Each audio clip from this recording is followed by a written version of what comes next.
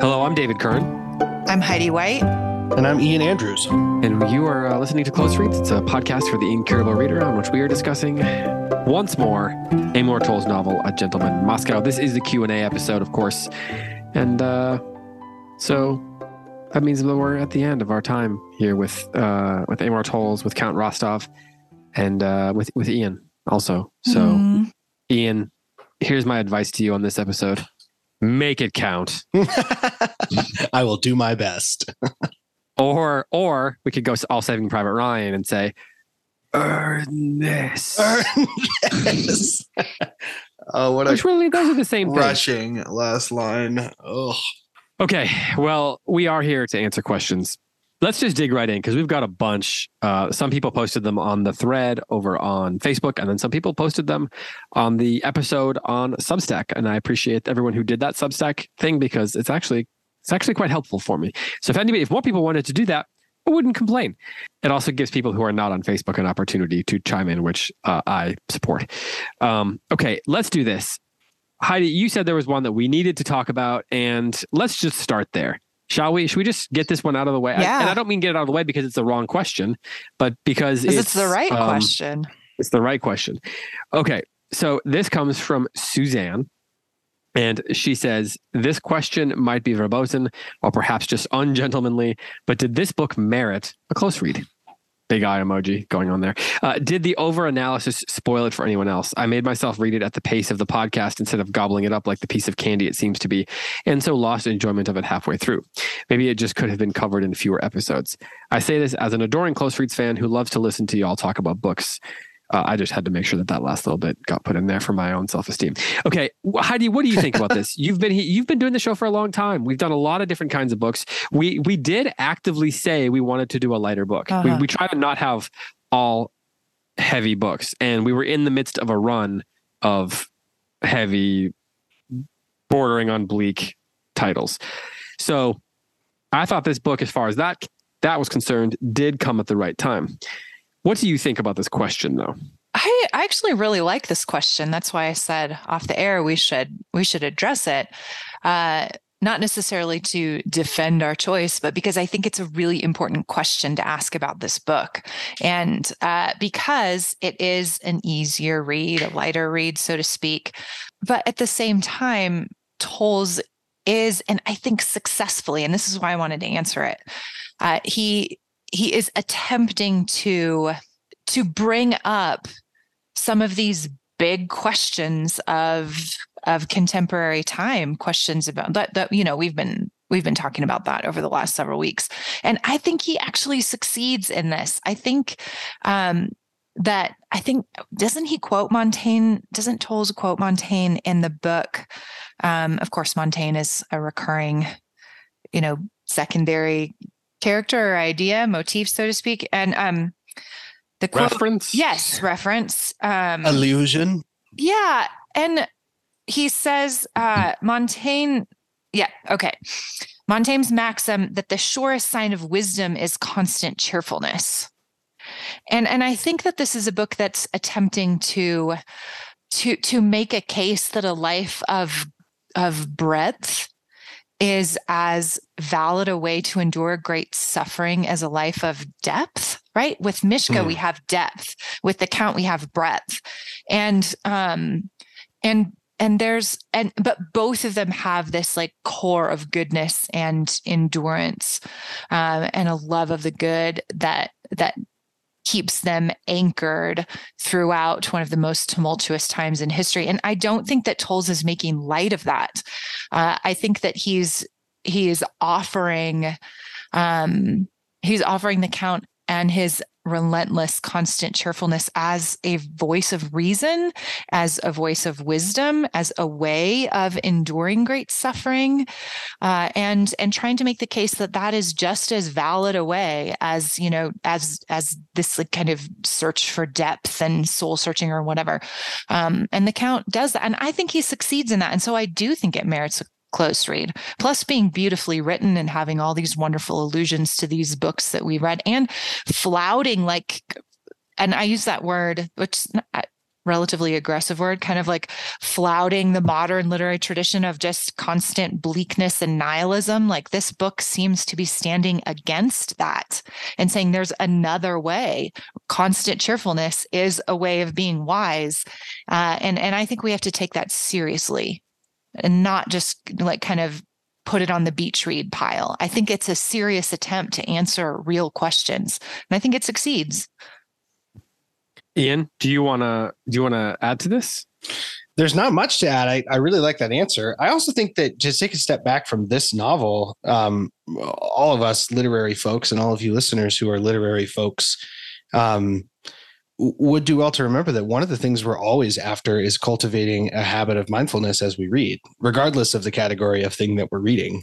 I can think of a lot of beach reads that are, even if the stature of the work in question isn't particularly high, are still asking and answering human questions. And so I think really anything you want to pick up can be read closely and maybe should be read closely if we're really going to be earnest readers. So yeah, this was absolutely worth close reading. David is eating ramen. Yeah. Is ramen worth eating when you're hungry? Yep. That's my answer to the question. I like it. I like it. An objective correlative. Okay. Hannah asks a question here about Towles' style. She says, his style is a bit overwritten, self-consciously clever, etc. Some of us, Hala, find it charming, some obnoxious. However, for me, she says, the most poignant passages are set off by a switch to a spare, understated style, whose contrast to the overall tone makes them stand out beautifully. For example, the super long, self-indulgent footnote that begins talking about the difficulty of keeping names straight in Russian novels, can I get an amen, and winds up stating in very spare language what happens to the Count's fellow aristocrat. It's way more of a gut punch for me than reading Solzhenitsyn. Similarly, we notice the Count aging through his reduced number of exercises in the morning, subtle but poignant. Finally, I think there's enough in the text between Anna and the Count for me to see the depth of their relationship. Although most of it is developed off screen. Her calling him out for harumphing is a great example. She knows him well enough to know he's especially sensitive about becoming an old fuddy-duddy, and she gently calls him on it. Okay, so she's leaving a comment here more than a question. I recognize that. But what I want to know is, do you agree with the idea of the more poignant passages being more meaningful than the stuff that people find relentlessly charming? Like, do you think that is a contrast he's doing on purpose? And if so, like, do you agree with Hannah? Ian, what do you think of this? Yeah, I kind of agree with that. I think this goes back to something we were talking about in our last episode, I believe, about how we wish that there were more plot-oriented moments, because when he does turn to plot development, he does it so well, and it punches so hard. And I do think that it's probably valid to say that this is true of his style as well. He lulls you into a false sense of security so that one line where something really important happens sneaks up on you and is impactful because of that. So yeah, I think that's a really good observation. Yeah. I mean, having read his other books, he's perfectly capable and I think very good at pathos and sadness and exploring the depth of harder emotions than the Count kind of lets in. Mm-hmm. And so it is absolutely a conscious choice on his part in this novel to keep the emotional tenor at a more steady pitch, adding to that contrast of pathos that that's alluded to in the comment. And I think it's very successful. I think the scene that he does that the best for me is the scene on the roof with the bees. I mean, it's a suicide attempt, mm-hmm. and it's written with such care and precision and tenderness, but it still is in the Count's voice, right? Or maybe, well, not directly the Count's voice, but but it's the tone in which even in suicide, he's kind of keeping out of that like locked part of him. He's maintaining himself as a gentleman. And yet we still feel what he's feeling. And that, I think, is Toll's beautiful, like very skilled writing that's able to do that. It's far, far more skilled and precise than I think is evident on Skim, which is another reason why I think it's worth a close read, right? That maintaining that kind of like style that some might consider light, the tone that some might consider light, is an intentional choice on his part. It takes a lot of restraint and a lot of care in order to do that, so that he can communicate who Rostov is to us. Okay, so there was a question that was related to this that I wanted to bring up, but of course I just lost it. There's one here from Erin. She says, to me, it seems that the book lives in a kind of no man's land between compelling deep thought on the great questions of life and existence and then a jaunty beach read. So do you think it can serve the purpose of getting people to read something a bit more serious than fluff, like a gateway drug to more serious literature? And then also, can it simply be a beach read for thoughtful people? Although for me, I'd rather be one or the other and not so much, says Erin. Or do you just not agree with the premise? What do you think? I actually do agree with this. And in fact, I recommend this novel to people all the time. If they're like, I don't read a lot, but I would like to, what should I read? I always recommend Wendell Berry and Amor Towles. And you should read Gentleman in Moscow. You'll love it. And without fail, it's appealing in some way. People will come back and I really liked that novel. It was really good. What should I read next? Kind of thing. And so I do think it is a bit of like a gateway drug, but I think it's a thoughtful novel on its own. For all people, if we engage with it on its terms. And there's another question about that. Yeah. And so I think that, to Erin's point, I really liked how she added that, though. I liked, Erin, how you added at the end that you prefer one or the other. And I think that's valid too. This is a book that kind of attempts to straddle. And so it might be one of those books that is going to be a bit off-putting to the more intellectual reader. And I think that's okay too, because we don't have to read anything. I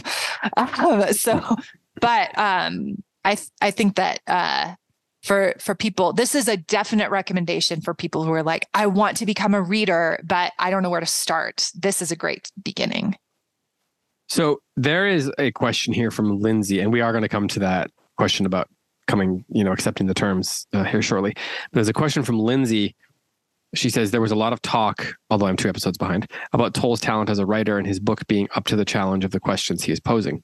I loved Rules of Civility and Gentleman in Moscow, she says, and I like Lincoln Highway. It was a fun read. Do you think Amor Towles has a, quote, magnum opus in him? What do you expect from him as an author in the future? Heidi, I'm going to go to you first on this one because you've read his other books, and Ian, you've never read the other 2, right? I have not. Okay. No, this is my only Towles experience. Yeah, I do. I think that my personal, I don't know if opinion's way too strong.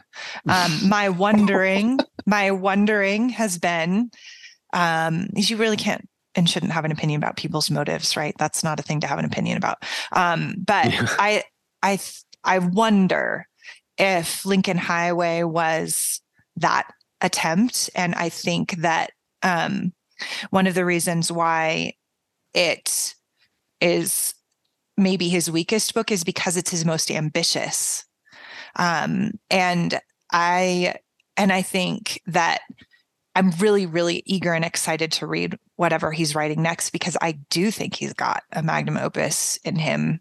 And so I'm excited about that. I think he has an incredible sensibility and an understanding, a precision of writing, like a real feel for the zeitgeist, especially the American experience. And so, yeah, I love him. I think he's a great writer, and I can't wait to read more from him.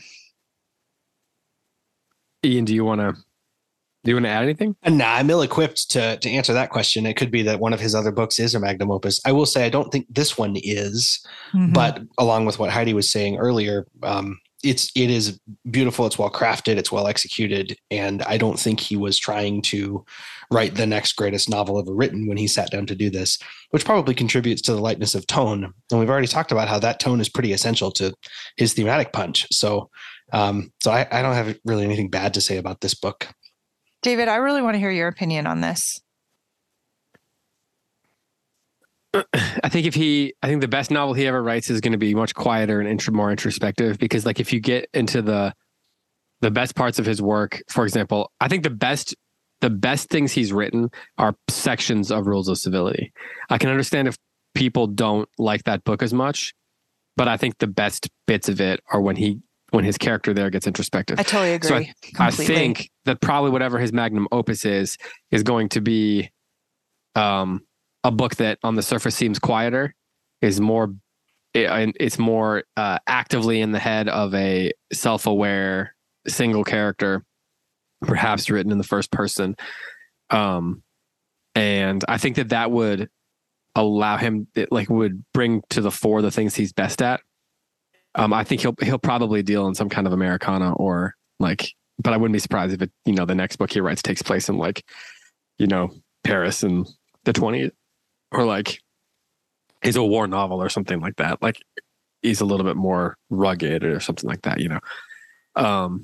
But he seems like he's interested in so many things, and that's going to lend him to a lot of possibilities. It's going to offer him a lot of possibility. But I think that whatever he writes that's going to be considered his magnum opus, should he get there, is going to be what I said. It's going to be, on the surface, it's going to seem quieter, and it doesn't mean it's shorter. Maybe it'll be 600 pages, but it'll be, I think it'll be more focused. And even A Gentleman in Moscow, I think is a little bit rabbit traily, discursive, in a way that's I think it's what makes it fun, but I think it limits its possibility as a magnum opus. Yeah. He needs to kill more darlings.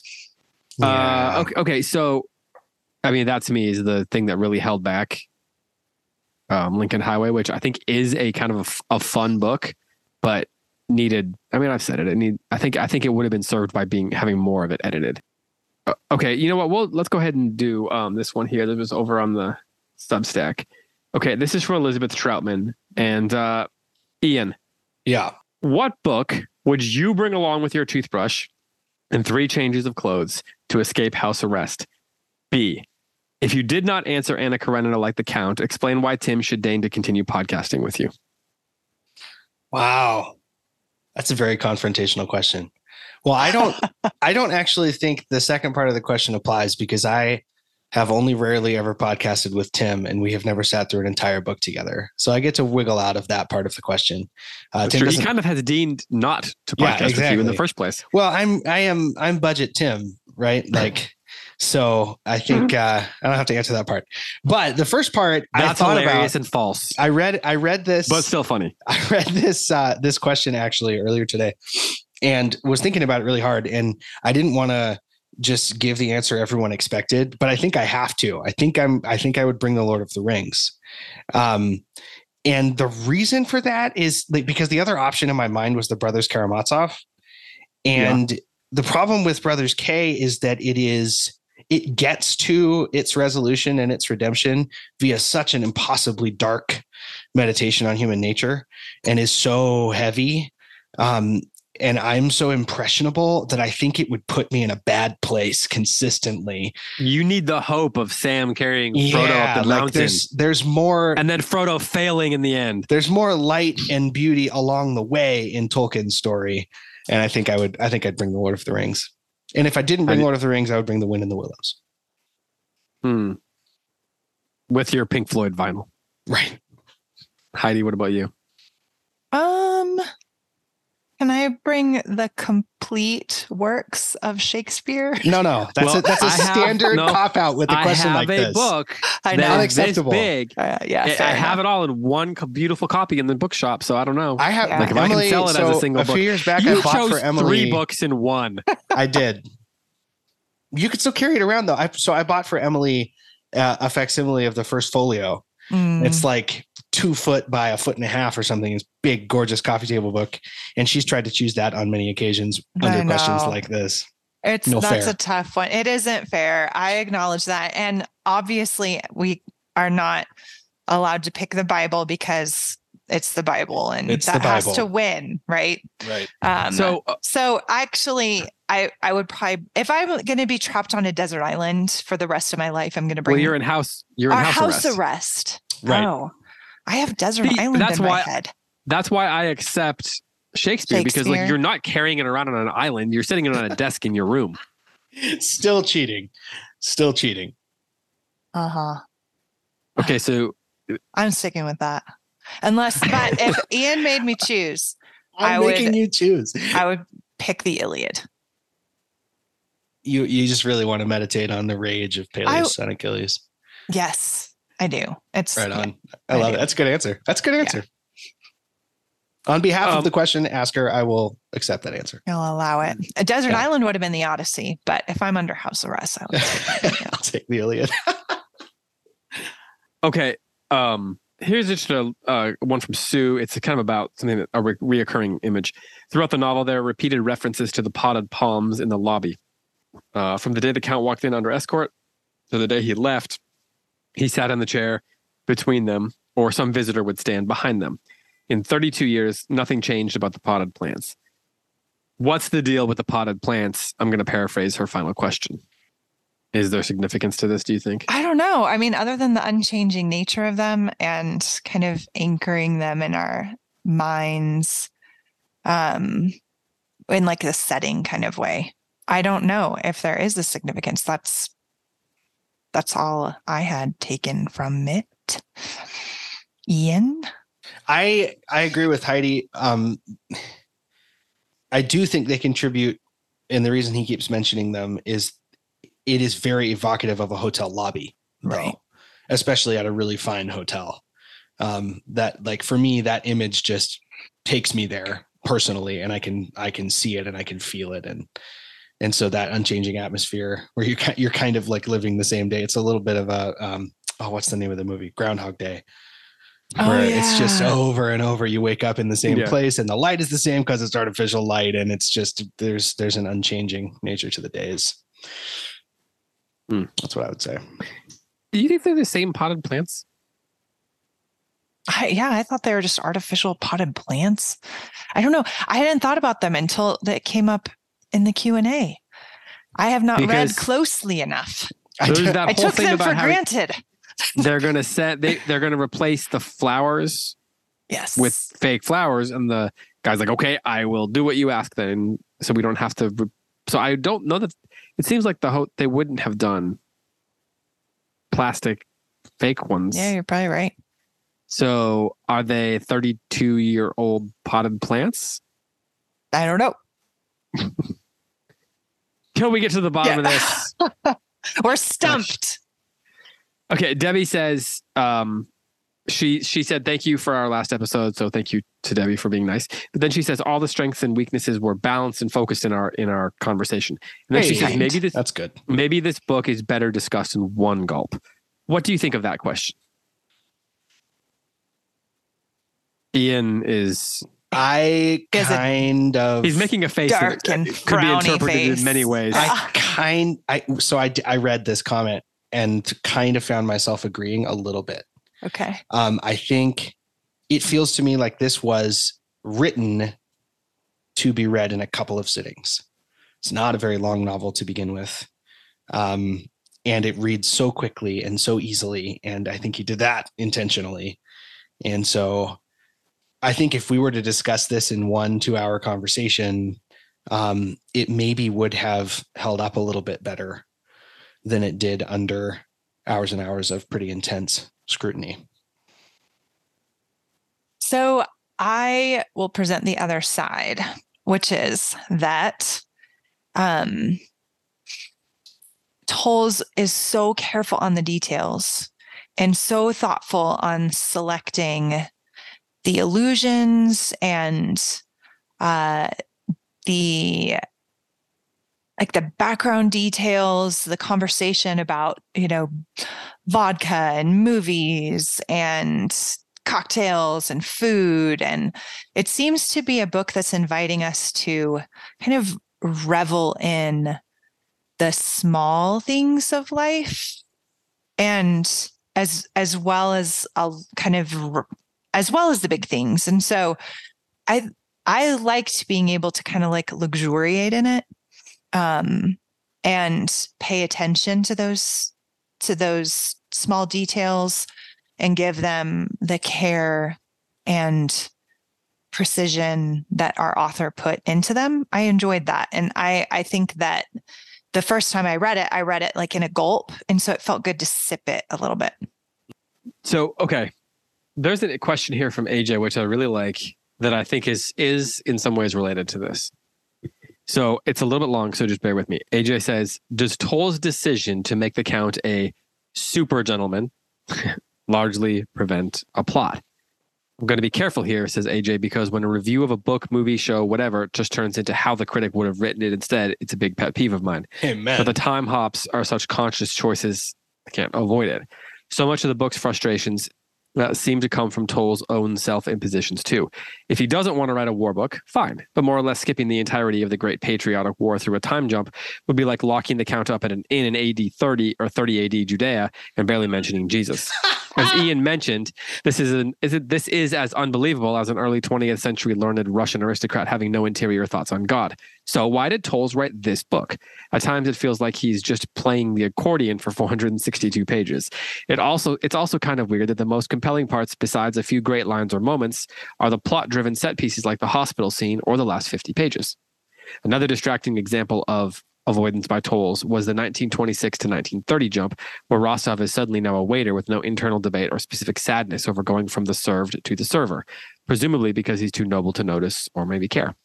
For example, comparison, I never had the same feeling about the Count of Monte Cristo being too much of a Superman, and that's one of my favorite books, so it can work. But I can't exactly pinpoint why in Monte Cristo it's a selling point, and here it seems to be a handicap. Is the problem that Bolshevism and / house arrest are too abstract or not worthy enough villains by comparison, or is there something else? Heidi, what do you think about this one? Oh, sorry, you're muted. So first of all, I think that every single criticism or question that's brought up is completely valid in this comment. And you all should have seen Ian's face listening to this very thoughtful and well-written question. Playing the accordion for 462 pages with a good line. Yes. So I think that, and I think one of the reasons that this continues to be a conversation that we're having several weeks later, and can't leave behind in the first episode, is because it's A Gentleman in Moscow. And those of us who know anything about Russian history and Russian literature find the contrast between this this aristocrat with who has this great breadth and not as much depth as we expect from Russian people, from Russian characters. And I think that that's very, very valid, as we keep saying over and over again. Like, that's right. That's right. He is in a way sort of asking for it when he writes the book sort of in the tradition of Russian. And I think that that's fair. And so if this was A Gentleman in Paris, A Gentleman in London, A Gentleman in New York, we might not be having this conversation over and over and over again. Right. I really, because it's particularly, it stretches our belief, I think, a little bit too much to make him Russian and then not give him a Russian spirit. He was very much a Western man. I think that, and Ian is going to maybe present a different side to this, because I saw his face when I said that. But I mean, nobody's asking that question about P.G. Wodehouse. Nobody's saying, hey, and I realize it's a different kind of novel, but there is an expectation of kind of remaining on the surface of things in the West that there isn't in Moscow. Well, I think part of that, though, is that, like, if you look at Wodehouse, like, Wodehouse is a satirist. I mean, that's what I'm saying. It's a different kind of novel. Yeah. Yeah, that's fair. But I'm saying the setting is particularly relevant, I think, to this question. And the choice to put him in Russia and then make him pretty much a Western man is, I don't know. It's hard. It's not as believable. But okay, so let's say you put him in New York during the Great Depression, or Richmond during the Civil War, or London during World War II, Jack the Ripper, right? or whatever. Right. You're right. Sure. And you barely mention those things. Would it not? Wouldn't that make you feel like something is lacking? I don't know, because it's particular. I mean, to be honest, it's particularly English to consider it noble to stay out of the deep things of life, right? Like there's this sense of like, put that aside. I'm too much of a gentleman, right? And there might be more of that in, I don't know. That's why I always say in England in the mid 20th century is like a nation of people with attachment disorders. Give the kids to the nanny and stop talking about serious things. And your breeding is too good to talk about that at the dinner table. Like that's, I do think that there's an element of that that's more appropriate to the West than to the East. And in terms of the nature of a Western kind of way of thinking. I mean, Ian just held up Remains of the Day.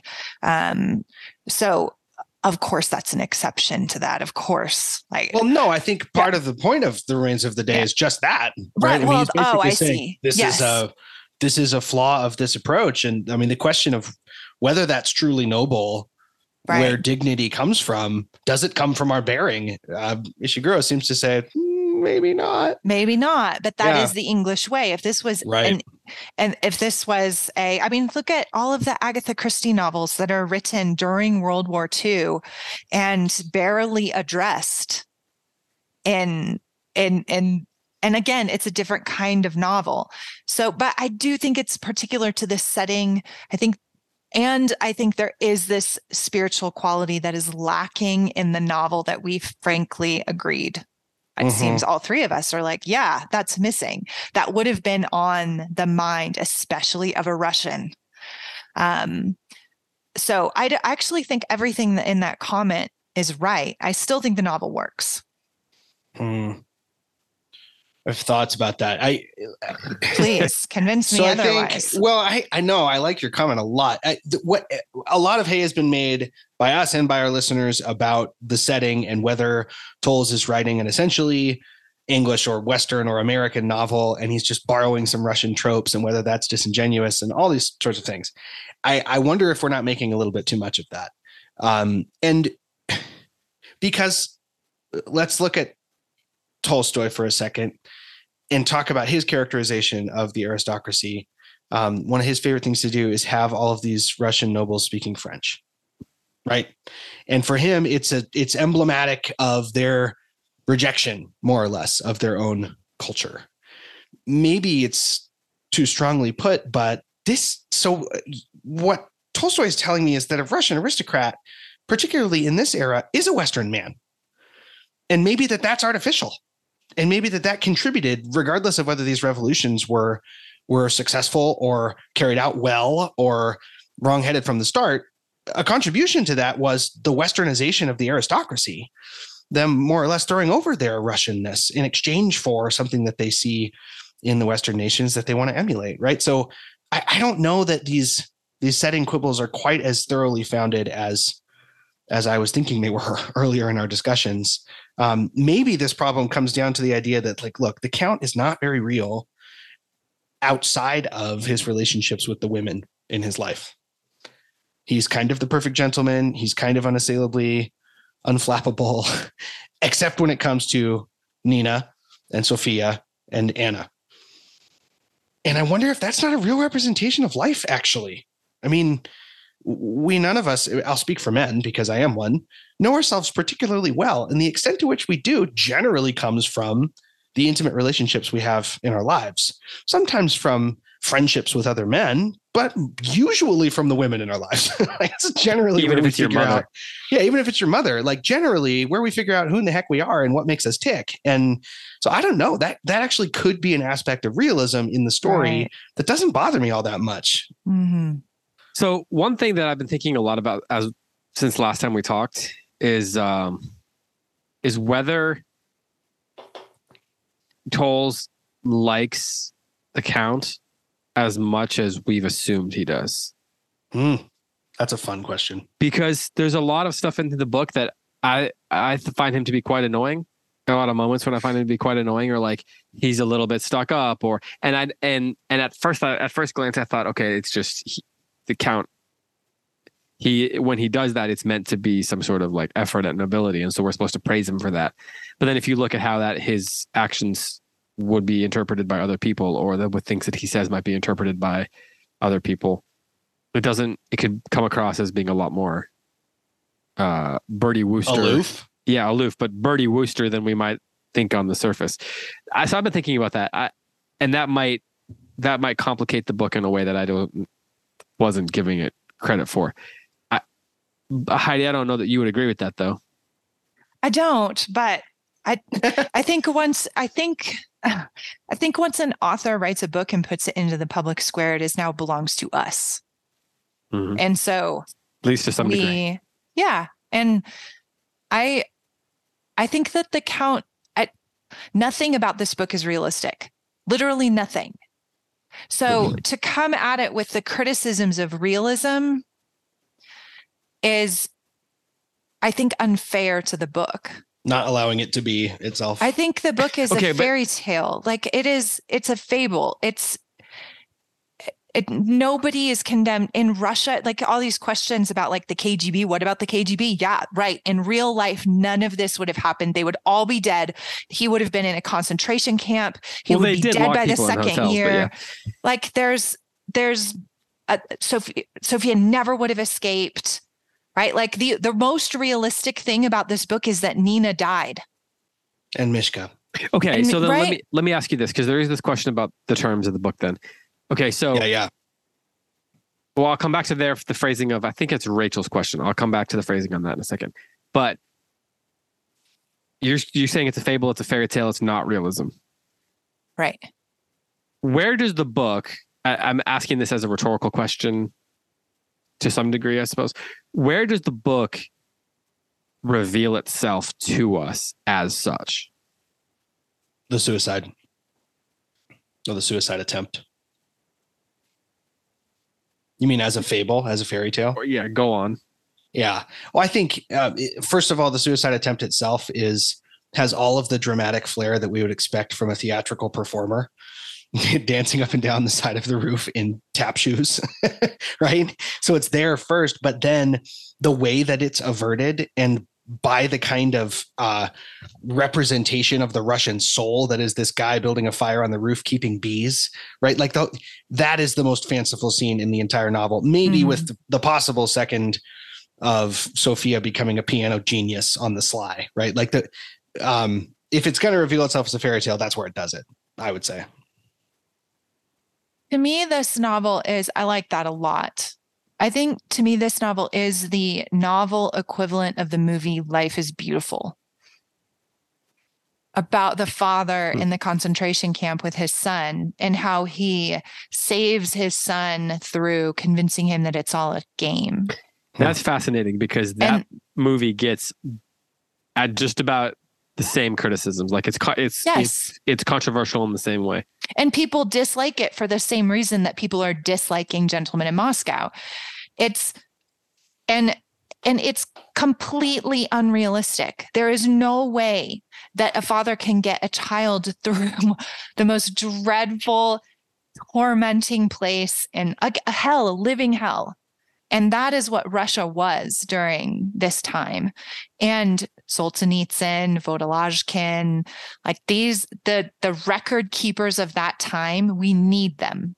They have written a book that's frankly more important and truthful than A Gentleman in Moscow.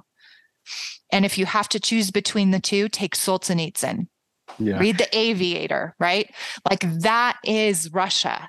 Yeah. However, this is a book about the triumph of the human spirit. That is a cliche, but that's what it's about. It's about somebody who manages to live, like Montaigne said, the wisdom of constant cheerfulness through one of the most dreadful times in history, and keeps himself as a gentleman inwardly and outwardly. And there's a nobility to that. There's a dignity to that. There's something to take seriously about that. But it is not a book about the Bolsheviks.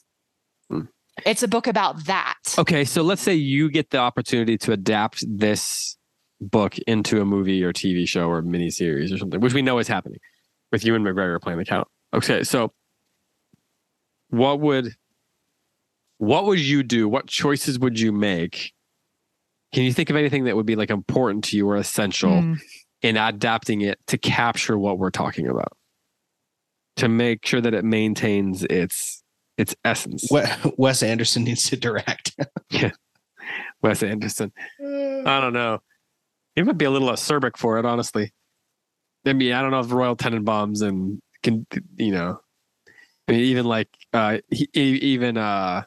Budapest Hotel. But Ian, can you, for those like me and like many of our listeners who are not like savvy in the film world, I was sort of joking. I was not a very well considered comment. No, I just think that Wes Anderson's famous for whimsy in his directing style, for fanciful presentations of really, really hard and sorrowful ideas. And his characters are super complex. And I think that's part of what this book calls for. But I don't know. I was chuckling. I'd make it a musical. Sound of Music? Okay. No, I'd make it like I mean, think about Sound of Music. That's like really like a very serious thing that's happening there. No, like what's the one with the two gangs? West Side Story. Or you've got like what's the one about I always forget musical titles. The one with the chair and all that. I do not know what that is. The one with the chair. With the chair and all that. Phantom of the Opera? Phantom of the Opera is there you go. There you go. Yeah.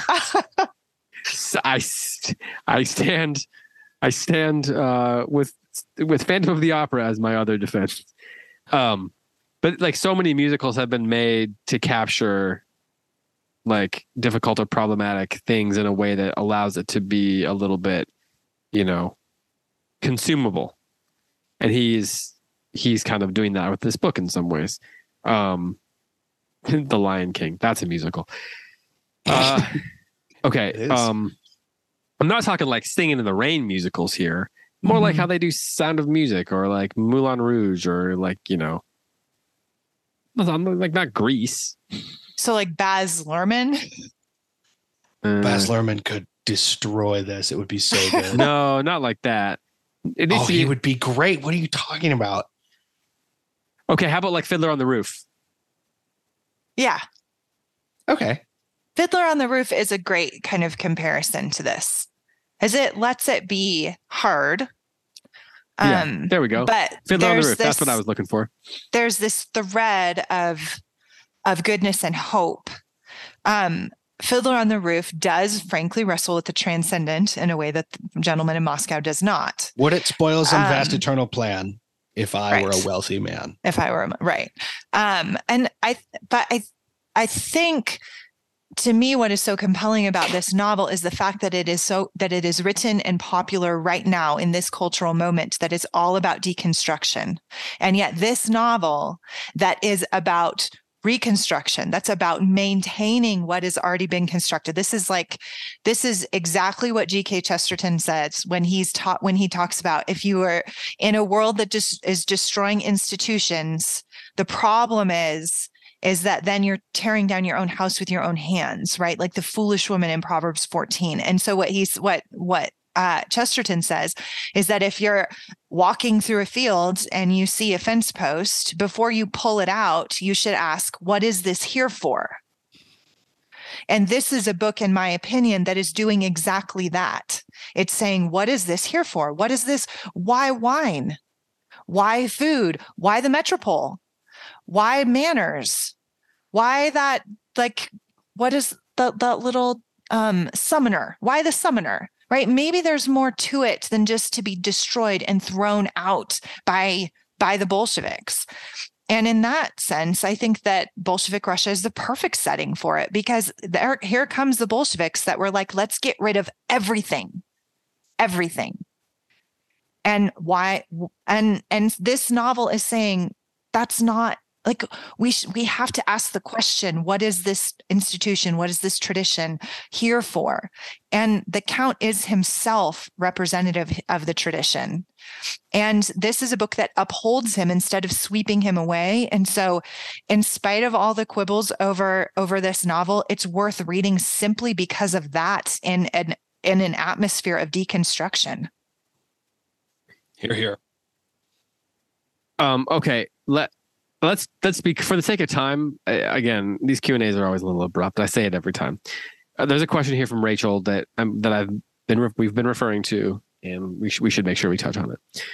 Rachel says, with this book, I've been thinking a lot about what it means to accept the terms, like the terms of a book. We've been talking about that a lot.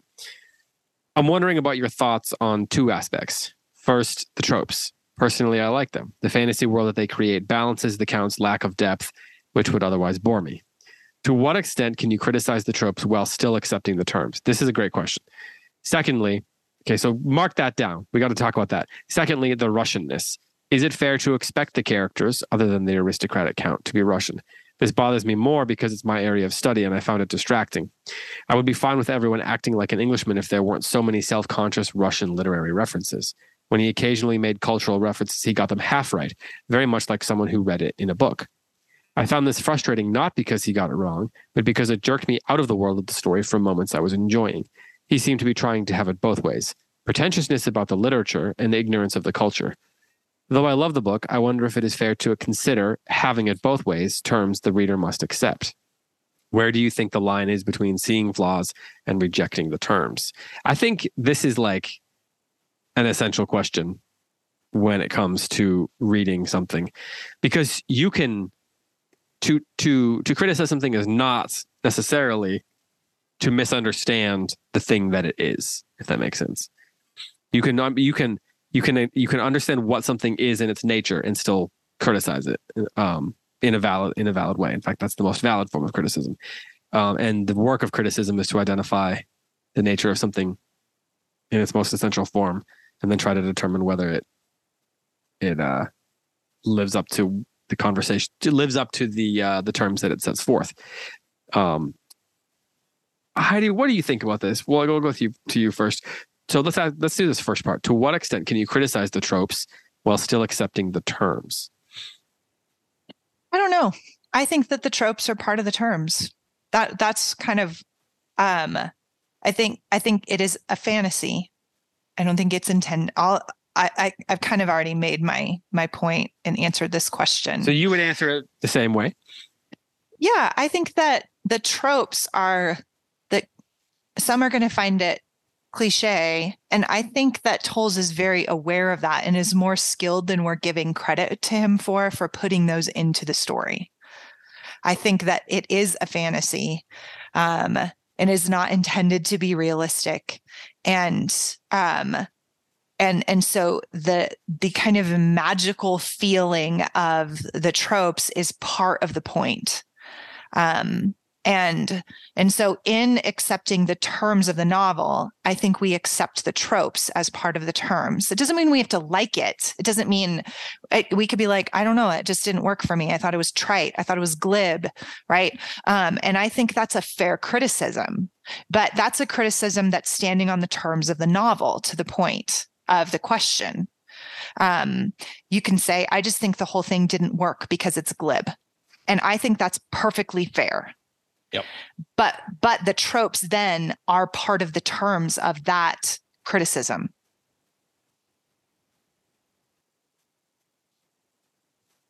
Ian. Yeah, I agree with what Heidi said. I think I might have said this on the air before. It might have been in our Lord of the Rings trek previously, but for many years I have a recurring conversation, usually with concerned moms and dads, about Harry Potter, the book that shall not be named. And the conversation we have to have usually is, hey guys, witchcraft and wizardry is an aspect of the setting of the story. It is not essential or inherent to its thematic heft, and is therefore an illegitimate reason to reject the story out of hand. We have to accept a book's terms before we can engage with its content. And that's basically exactly what Heidi just said. And I would agree with her on this in this book, the tropes are certainly a part of the terms that we must accept in order to engage the content. So yeah, I'm in favor of reading more, not less, I guess is what I would say. David, looking thoughtful right now. I like Pensive, to give like a little running commentary on the faces I'm looking at while we're recording.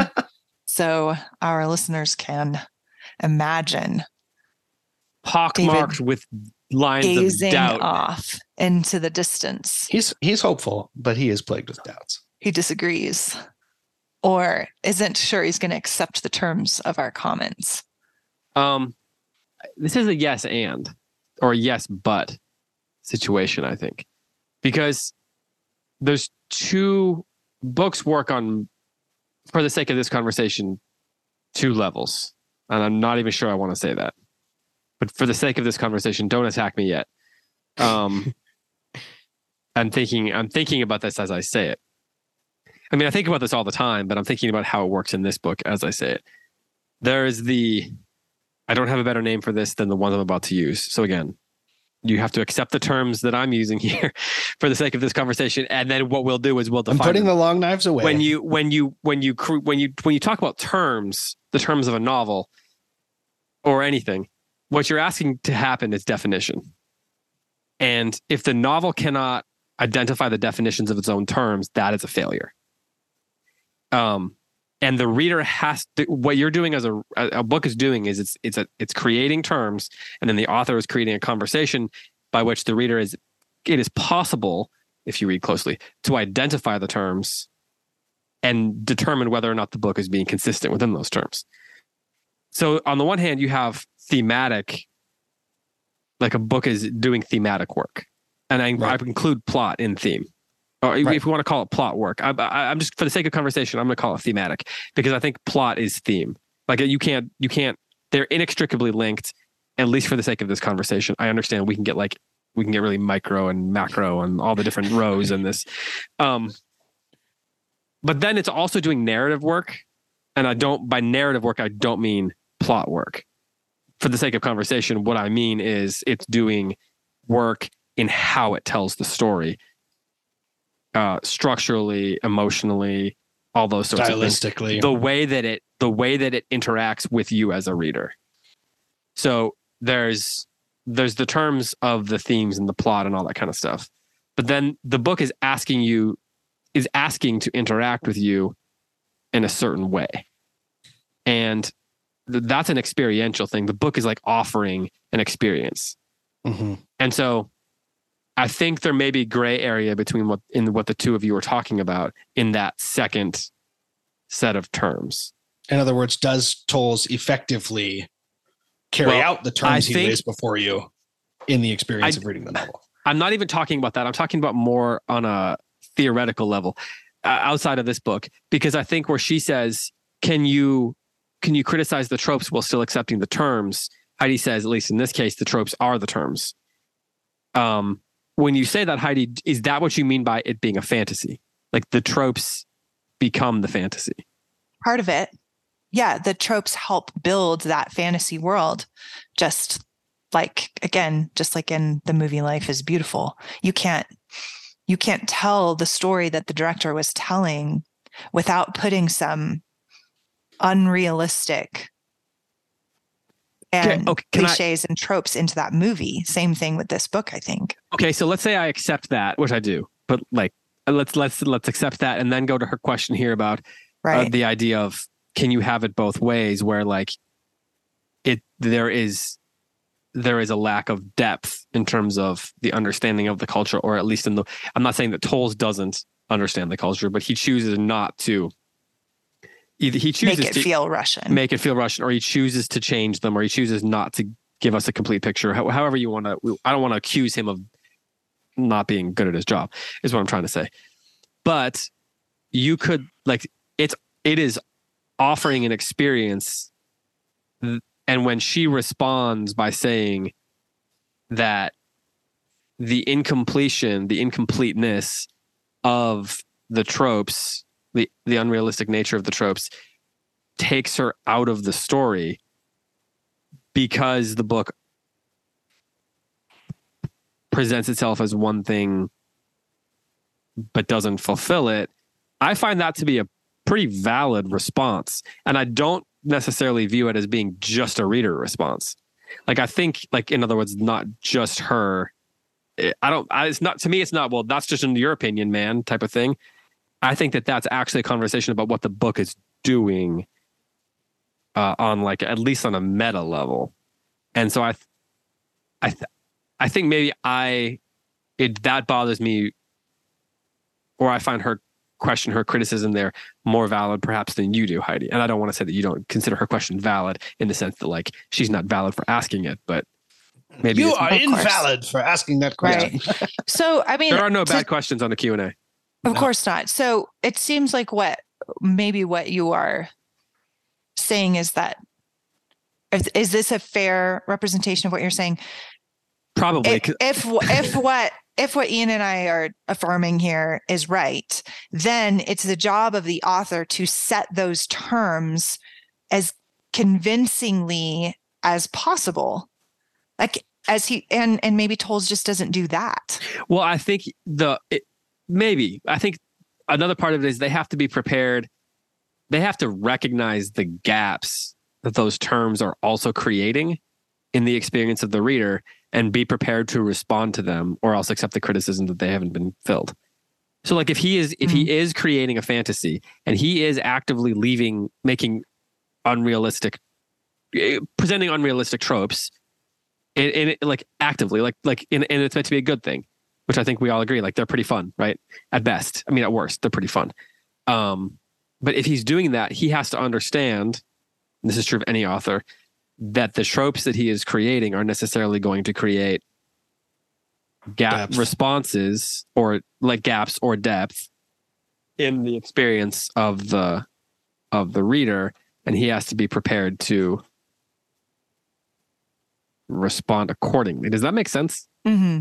Yeah. And it's possible that what she's experiencing here is he is not filling those gaps, and she, as someone who has studied Russian literature and culture extensively, and actually I think Rachel even lived there, like that, I think he has to be prepared to accept that criticism, and he might say, great, I accept that criticism, but it doesn't, I don't think that because he's trying to make it a fantasy, it doesn't make those gaps less of gaps. Does that make sense? Mm-hmm. Yeah, and if I understood Heidi correctly, one of the things she was saying is, having accepted the terms, gone where the novel wanted us to go, listened to Towles finish his sentence, as it were, we are now empowered to look back at him and say, I don't like the way you did me just now, dude. Like, why'd you gotta go and do that? This jerked me out of the flow of the narrative. This moment was clowning for a laugh. This, you didn't execute the way you told me you were going to. I think that's perfectly valid criticism. Is that a fair characterization of what you were saying, Heidi? Yeah. Yeah. We probably should continue the conversation about the idea of terms in every book to some degree. Would you say then, Heidi, that the tropes are the terms in every book? I don't know if I'm prepared to make a sweeping statement like that, but certainly tropes are chosen intentionally on the part of an author in order to create the terms of a novel, right? And a novel that's realistic tries to avoid cliches, right? And a novel that is a fantasy or a fable is not a fantasy, that's wrong, but a novel that is a fable or an allegory is going to embrace cliches, right? We wouldn't call them cliches, we'd call them archetypes in that sense. But that is, again, that to me is a question of the author's skill in what they choose, right? And so some of the criticism of this novel has been there's too many cliches, there's too many tropes. And I would say he did that on purpose because he's not trying to write a realistic novel. So if you can like it or not like it, just what Ian said. Like, for me, it pushes it a little bit about Sophia's like sudden taking up of the piano. It would be way different to me if she started playing the piano when she was like 4 and had invested in it over the years and she turned out to be a musical prodigy. But for her to pick it up at 18, it seems to me the only purpose of that was so that he could so that the Count could find the music teacher and treat him roughly because thinks he's taking advantage of his daughter. And that just kind of like was a trope that kind of fell flat for me. But I accept it as part of the terms of the novel, right? I accept it as like, well, he did that on purpose. And for me, it just didn't work. Mm-hmm. Are we, for the sake of a conversation, again, definition of terms, are we making a distinction between tropes and motifs here? Because now a cliche or a motif or whatever is commonly, it's like another word for a trope, but that's not necessarily how everyone defines it. Some people would define tropes as like, phrases or images like figures of speech and things like that. My understanding of the two terms, and this could be outdated or antiquated, but my understanding is that a trope is a recurring image across a genre of literature that multiple authors use, and it can be situational, it can be a visual image, it can be a turn of phrase, but it is an illusion whenever it is used, intended to evoke the feeling that genre generally gives its reader. A motif is an image that recurs within a particular work over and over again that carries thematic import. Right. So then perhaps we're talking about motifs. No, I'm talking about She's tropes. Talking about tropes. Yes. Like what? Like the disgruntled dad protecting his daughter from the guy who's actually innocent, like the child prodigy, like the wise child of or the artist who defects out of Bolshevik era Russia. Also a trope. And he uses them so freely and so liberally, and that they are part of the fabric of the novel. And I think some readers are going to say, like, that's just a little bit too much. It feels like a cliche, but it isn't. I mean, he's using them, I think, intentionally to, as Ian said, because they're used so widely, he's using them in kind of like a Joseph Campbell kind of way. Like, hey, I'll throw a bunch of them in this book and I'll give it to you. Right. And you'll be able to relate to it and understand it and enter into it. And I think he does it partly because it's not realistic. Now, the problem, I think if we accept those terms, then the problem we have is what we came up with last time, which is, okay, so if these are all in there to kind of build this life that's like bigger than life, that is the life is beautiful kind of thing. This is how you navigate through like a shared national crisis, right? Then the question for this novel is like, but where does that come from? Then you have to kind of reckon with an overarching purpose, a spiritual dimension. And since that's lacking, I think it's perfectly fair to say it feels a bit glib. It falls a bit flat because he doesn't seem to address or put any kind of transcendent purpose behind it that's salvific on any other level than just than just like at the end the Count is happy. Yeah, which I think because of what you're saying there, for me, what actually is most works is more motifs than tropes.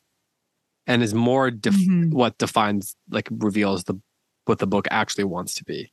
Yeah, it's its I agree own with that. I think repeating that's right. motifs and language and things like that. Well, we are going for a long time here. Ian, you want to add anything here? No, I don't think so. That was really fun. I want to read this question. It's from Melanie. Melanie says, Heidi points out that the Count taking the bishop hostage at gunpoint is a vindicating moment in the novel and one that shows growth, fighting for something he loves. Great insight and completely agree. So Melanie agrees with you, Heidi. So well done, Heidi. What I wondered, though, says Melanie, is whether Towles is also doing something clever here and inserting a literal Chekhov's gun. We have previously seen the Count go into the office and remember the gun and look to see if it's there, though we did not see what it was that was hidden there. So it wasn't literally a gun on the wall, but there was a clear foreshadowing. So is Towles playing with us and with the theme of Russian literature itself? Yes. I actually almost said something about Chekhov's gun in our last recording, but then I thought it would get kind of complicated because it was tangential. Like that was far afield from the conversation we were having. But yeah, this is what I say. I think Towles is really skilled as a writer. Like he is throwing all of these allusions in there. And he is talking to Russian literature. He is talking to our Western heritage and attempting to continue it and defend it through these. I could like really funny. I absolutely think that was a Chekhov's gun reference. Does anybody want to give a background on that though? What that means? If you're going to put a gun in a scene, it's got to pay off. Yeah. Yeah, exactly. Chekhov there should not be any details present that do not come into play later in the story. And if they don't, cut them. or there has to be a reason. And that's something people have played with a lot since Chekhov posited his theory, but including George Saunders. Yeah.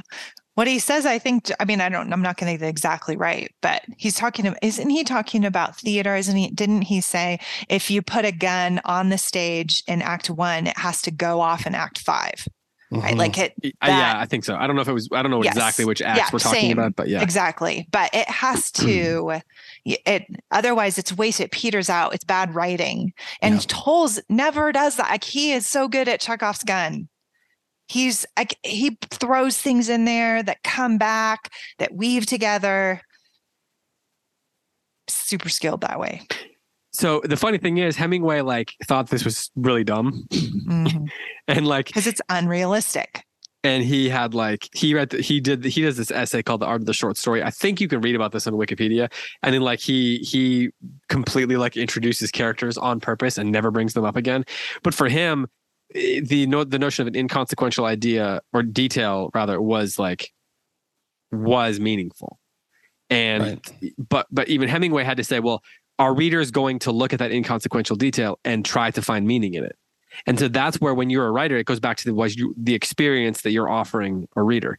Because when you are putting something in front of them, you're suggesting that there might be meaning in that thing. And so when there is not meaning in that thing, what is the impact of that on your reader? And if you are not aware of that, then you're not going to be able to build a connection with the reader or make your art, your work as powerful as it could be. You at least have to be aware that the thing that you're not answering is a question that is still going to be asked. And in the not offering an answer, you are impacting the experience of the reader. And the great writers can control that. Their awareness of that becomes part of the creation. I am not sure that I agree with Heidi that he is quite as good at that as she does, but I have to think about it further. So I also think it's a redemption to the duel. I think it's a healing to this duel that he's been shaming himself about over his sister's honor. Yeah, I agree with that. Yeah. So there's a psychological wound that's being healed for the Count. That's not referenced in the directly at all, but I still think that's right. Part of it is you don't have to, the Chekhov's gun thing doesn't necessarily mean that you can't have a gun in a scene or on the stage, but if you're going to put it there, it's got to, if you have a character doing something with it, then it needs to show up later. There's a lot of theory that goes into that is worth a rabbit hole if you really want to, but there's a lot of people who are oh, just shoot me with Chekhov's gun right now. Ian, I want to let you add anything you want to here and give us the final thought because we are finally rid of. You're not going to be here next time. Yeah, you're finally rid of me. I have very little to add. This has been a wonderful experience. Thank you both for having me, and thank you, listeners, for tolerating my ramblings. And I hope to get to join you guys again soon. For sure. Yeah, we'll make it happen at some point. You don't bring Ian on stage in Act 1 and then not on Act 5. I am Chekhov's gun. Okay, so that brings us to the end of A Gentleman in Moscow. Thanks to everyone for joining the conversations and chatting along with us and reading along with us. Our next book is My Name is Asher Lev. Tim will be back for that. And we are going to be discussing chapters 1 and 2 for our next episode. That episode will air on Monday, November 14th. So, yeah, chapters 1 and 2. It's a little long. It's like a 85-page section or 83-page section or something, but it's just how it worked out as far as, the most appropriate page break. So be aware that you may want to not wait till the night before. But also the great thing is you can listen to this episode whenever the heck you want, and you don't have to read right before the recording time, which is 5 days before they air. So Heidi, get on it. I mean, I'm talking to myself right now. Okay, well, that brings us to the end. Thanks so much to everybody for listening. Don't forget that you can get access to our bonus content. We're finishing up East of Eden. And then if you've been listening, Heidi, what book are we doing next before the end of the new year? Till We Have Faces. That's right. We're doing Till We Have Faces on the show for you subscribers. If you are not a subscriber and want to be, you can go to closereads.substack.com and you can subscribe. Or if you know of somebody who likes this book but is not a subscriber, you could, give them the Christmas gift of Close Reads. You can give subscriptions over there. And we will have an announcement on the big book that we're doing in 2023 here pretty soon. So we're working out some details on that, trying to finalize our choice. So David and I are fighting about it. I'm just kidding. That actually has never happened in our entire relationship. Well, if you need somebody to moderate, I'm happy to. Yeah, thanks, Ian. Okay. Well, with that, Heidi and I are going to get back to our fighting, and Ian is going to solve the problem. Ongoing fighting. Exactly. Yep, that's right. Well, for Ian Andrews and for Heidi White, I'm David Kern. Thanks so much for listening. Until next time, happy reading.